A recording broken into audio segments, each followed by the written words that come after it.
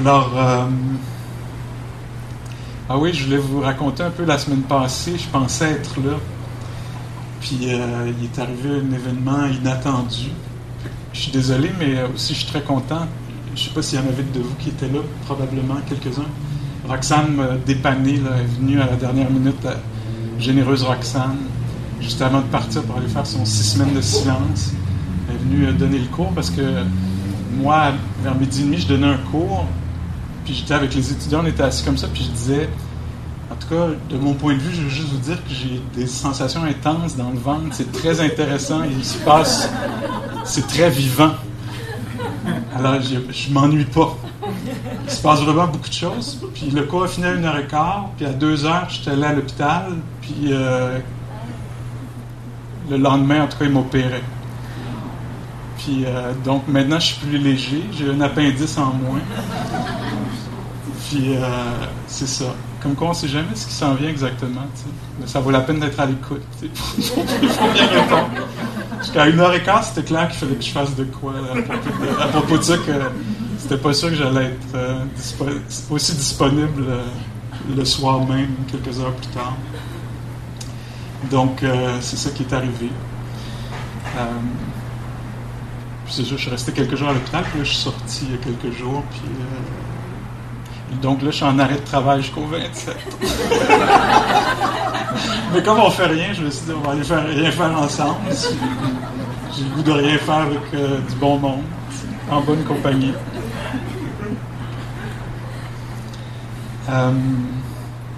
Puis peut-être juste en profiter pour le dire, j'ai reçu vraiment des très très très bons soins à l'hôpital Saint-Luc. Là. C'était, je sais pas combien de monde j'ai rencontré en 4 jours. Là. Je pense au-dessus de 70 personnes, infirmières, préposés, doctoresses, docteurs et gardiens de sécurité, etc. Puis tout le monde était vraiment extrêmement compétent, généreux, attentif. C'était... Après, je me suis dit, ah, tiens, il y en a qui vont à Saint-Barth. Moi, j'étais parti à Saint-Luc. Puis j'ai trouvé que le monde là-bas était vraiment du beau monde. Donc, c'est ça. Là, on va pratiquer la méditation pour une petite demi-heure ensemble, peut-être 25 minutes, quelque chose comme ça. Encore une fois, la pratique est très, très simple. Tu sais, une façon d'en parler ce soir, peut-être que ça va vous parler à vous aussi. J'avais un échange il y a quelques jours. J'ai enseigné au Massachusetts avec une amie, Anushka Fernando Poulet. Je vous dis le nom comme ça parce que des fois, ça nous intrigue. Ah, Anushka, je vais aller voir sur l'Internet si je peux l'entendre. Tu sais. Anushka et moi, on parlait de notre prof et ami, collègue, notre prof à nous, Joseph. Puis Anushka me disait, je pense, en tout cas c'est ce dont je me souviens, me disait, ah, Joseph, il parle récemment, dans les dernières fois que je l'ai entendu, il parle beaucoup du mythe de l'intimité. Puis j'ai dit, ah oui, qu'est-ce qu'il veut dire par là, le mythe de l'intimité? Puis elle dit, en fait, c'est juste qu'il veut détruire le mythe que l'intimité, ça se vit seulement à deux. T'sais. Puis qu'il y a une possibilité d'avoir de l'intimité dans un groupe comme ça, ou seul avec soi-même, assis sur un coussin, ou à la maison, en tout cas, je ne sais pas comment c'est dans votre tête quand je dis le mot intimité, mais peut-être que c'est associé peut-être au sexuel, à l'érotique, ou au relationnel, puis peut-être au romantique, quelque chose comme ça. Puis je trouvais que c'était un beau... je me disais, c'est une belle façon de présenter ça, puis aussi comme un beau mandat que quelqu'un peut se donner. Tiens, je vais détruire le mythe de l'intimité. Puis donc, ça m'habite depuis une couple de jours. Puis en fait, quand je suis en méditation, ou quand je m'apprête à méditer, ou quand je finis de méditer, souvent je me dis, ah ouais, en fait, ça va plus loin que ça. C'est vraiment le mythe de l'intimité, mais aussi le mythe de la fidélité. Comme si on devrait être fidèle, que la fidélité, ça implique d'être fidèle à quelqu'un d'autre. Tu sais. Puis pour moi, la façon que je comprends la méditation ces jours-ci, là, avec ces petites idées-là, c'est que, en fait, que ce qu'on fait, c'est qu'on entre en intimité, on essaie de voir s'il peut y avoir une intimité avec ce moment-ci, même s'il n'est pas absolument romantique, ou même s'il n'est pas... Est-ce qu'il peut y avoir une expérience de proximité, où il n'y a pas un buffer, là, comme un voile, qui est le voile de quelque chose d'autre que je voudrais, ou que c'est ailleurs, ou que si on laisse tomber ce mur-là, puis qu'on rencontre exactement ce que c'est qu'un corps qui est assis, qui respire. Peut-être qu'il y a certaines petites douleurs, dépendant de qui on est, dans quel corps. T'sais. Puis est-ce qu'il peut y avoir, ça me touche même de dire ça, est-ce qu'il peut y avoir une proximité avec ça? Est-ce qu'il peut y avoir une façon que la conscience ou l'attention ou la présence peut envelopper ça complètement au lieu de garder un genre de... Ça va être plus tard, c'est dans une autre situation, l'intimité. Ou la fidélité, pour moi, c'est l'idée d'être fidèle à la réalité, fidèle au moment fidèle à la vie qui est là en ce moment. T'sais. Parce que je vois que moi, j'abandonne souvent la vie, je trahis souvent la vie, peut-être même moi-même, en partant dans mes idées sur les choses, l'autre vie, tantôt, etc. Puis je suis dans une expérience, en fait, un peu de trahison. Je trahis la réalité en étant tout à coup, en trichant, là, en essayant de vivre une histoire avec une autre réalité qui n'est pas présente. Voyez-vous un peu, je joue là, après, c'est un peu ludique, poétique, je sais pas quoi, mais je trouve que c'est quand même les eaux dans lesquelles on est, là. Dans la méditation, c'est une présence à ce qui est là. Le toucher des pieds au sol, ou la fatigue, ou la tristesse, ou la tendresse, c'est ce qui est là. La ville, les bruits urbains.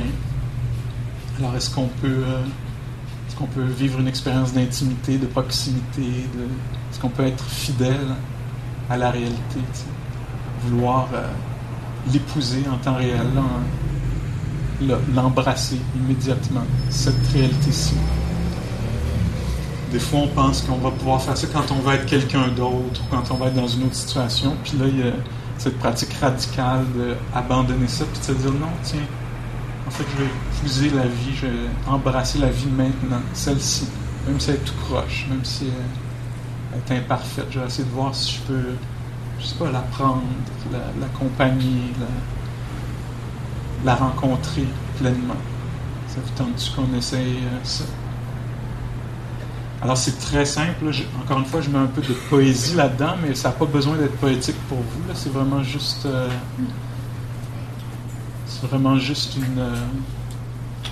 peut-être être un peu intéressé par ce qui est en train de se passer. Encore une fois, pas dans l'analyse, pas dans la pensée sur ce qui se passe. On n'est pas là-dedans, on est dans l'expérientiel, on est dans le vécu. Fait que je vous invite à trouver votre posture, une posture dans laquelle vous n'êtes pas pris ou prise, là.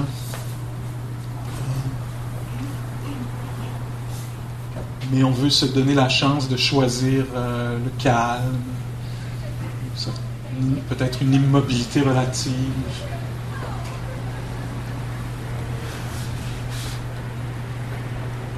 Tout en laissant le corps être vivant.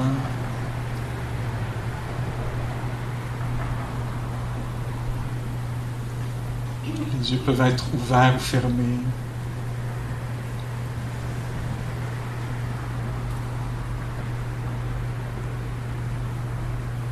Puis là, c'est une histoire de contact avec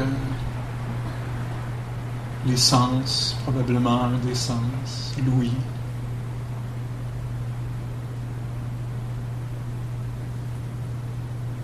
Contact privilégié.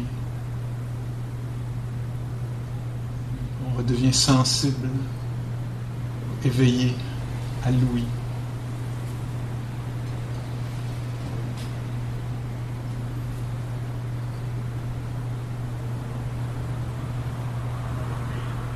On se laisse entendre.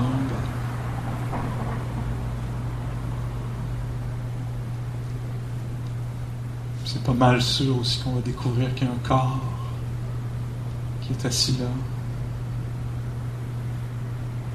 Une sorte d'animal qui reste là puis qui respire. Qui ne demande pas grand-chose. Qui est vivant.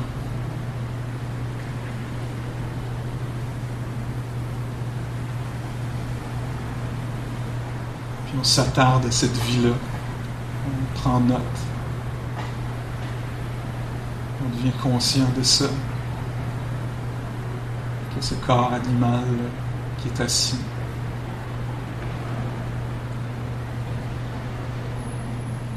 les mains reposant, peut-être irradiant, de la chaleur ou picotant.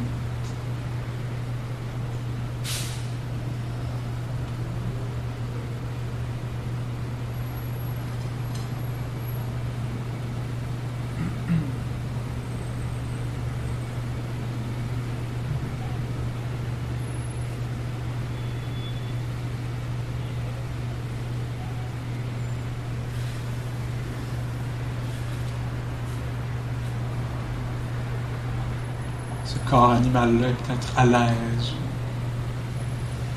inconfortable,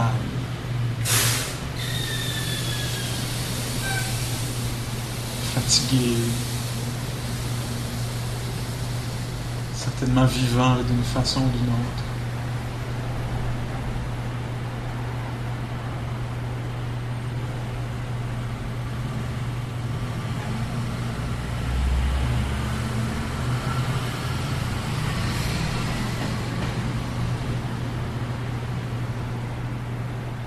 Puis au milieu de l'ouïe, au milieu des sensations,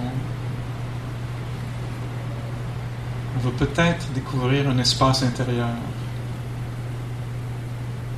un genre de paysage intérieur. Peut-être que c'est spacieux, peut-être pas, peut-être que c'est lumineux là-dedans, peut-être que c'est sombre, peut-être que c'est agité ou neutre, ou aimant. On découvre l'état des lieux.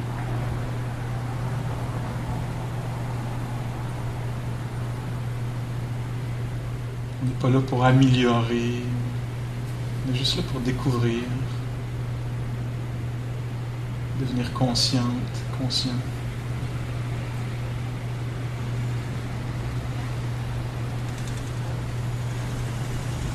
Ne pas expliquer non plus.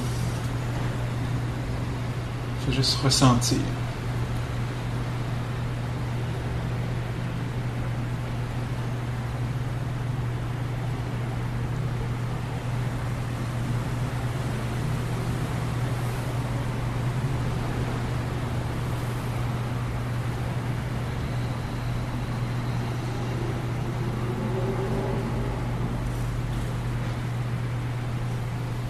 Ça inspire ou ça expire, ça gonfle,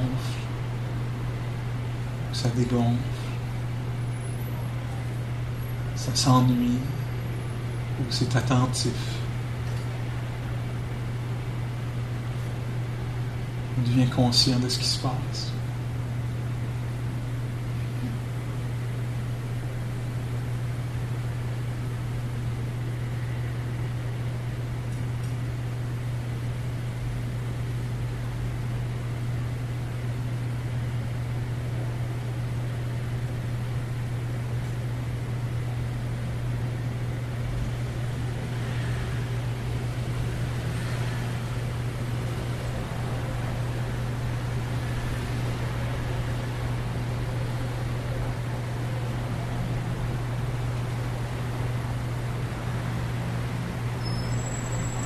Parfois ça s'échappe, ça s'évade, ça reste pris dans des histoires, des fictions,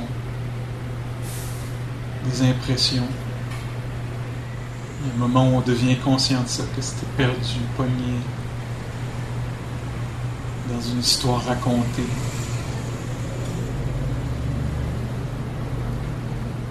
On s'éveille à nouveau à l'assise, au toucher des mains. Mouvement de l'air sur la peau.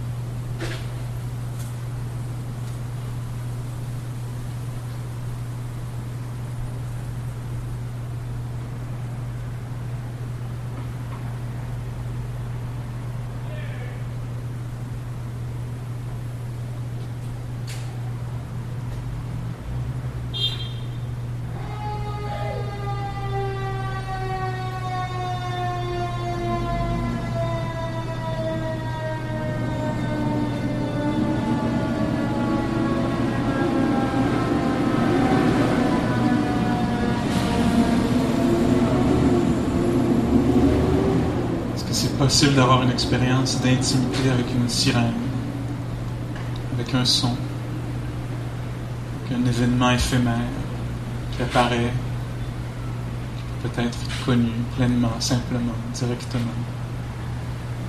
puis qui passe, ou avec une sensation, une inspiration ou un picotement.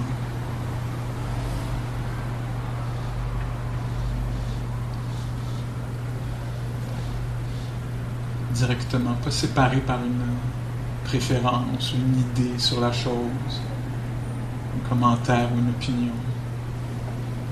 Une expérience peut-être plutôt silencieuse, directe, d'un phénomène.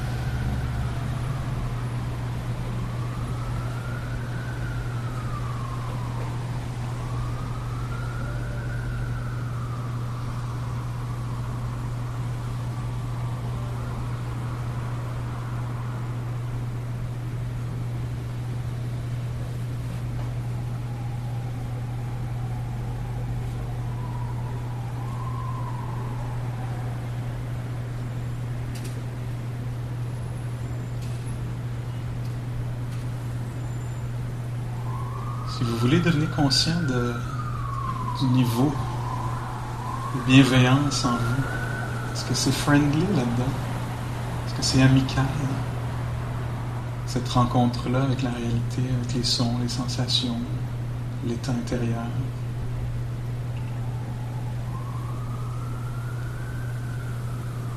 Parfois, en ayant ça à l'esprit, ça invite cette qualité-là. Si elle est déjà là, on peut l'apprécier, c'est aidant. C'est pas trop dur là-dedans, pas trop exigeant, demandant, pas trop dans l'attente, plutôt dans l'appréciation, dans la bienveillance.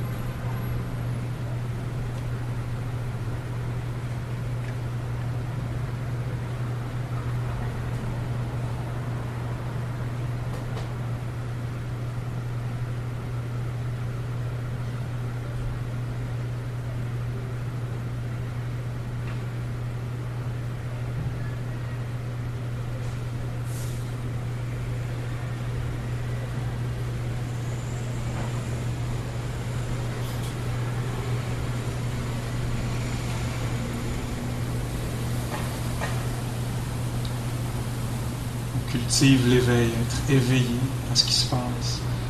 ça n'a pas besoin d'être parfait. Plutôt chambranlant, on va se perdre ici et là. Donc, de temps en temps, ça peut être une bonne idée de se rappeler là, qu'on cultive l'éveil, d'être réveillé à ce qui se passe en ce moment. Une qualité de rencontre. Avec le corps assis, respirant.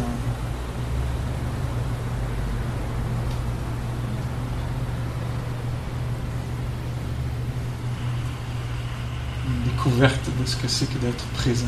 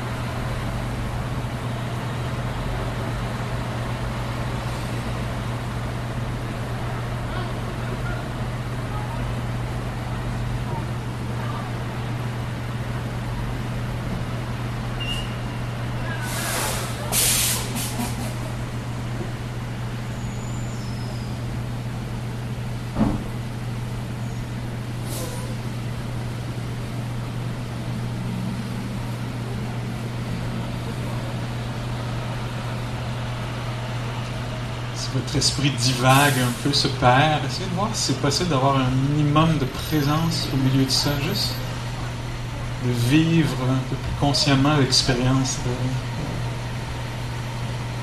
de la rêverie ou de... Est-ce que vous pouvez sentir ça, cette lourdeur-là de l'esprit, si ça se présente comme ça, ou cette légèreté-là, être intéressé par ce phénomène-là. Si votre esprit est en réactivité, impatient, frustré par les sons, peut-être. Devenez conscient de cette énergie-là, sans la juger. Juste, qu'est-ce que c'est que d'être en réaction?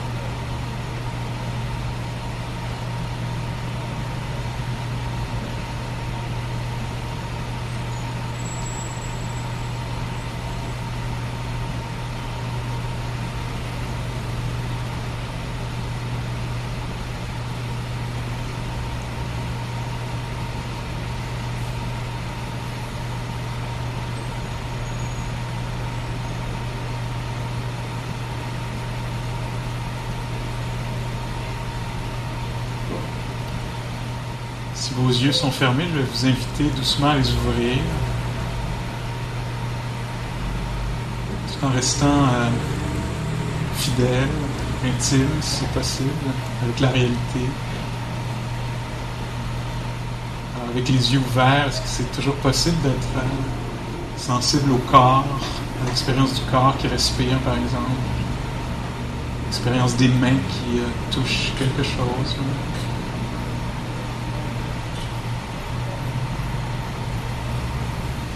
Avec les yeux ouverts, est-ce que c'est possible de continuer à être sensible au son? Je pense que c'est impossible de ne pas être sensible au son. Je vais faire résonner la cloche. Ça indique la fin de la méditation. Je vous invite à essayer de voir qu'est-ce que vous pouvez continuer à cultiver de l'autre côté de la méditation formelle, quand le corps va se dégager peut-être.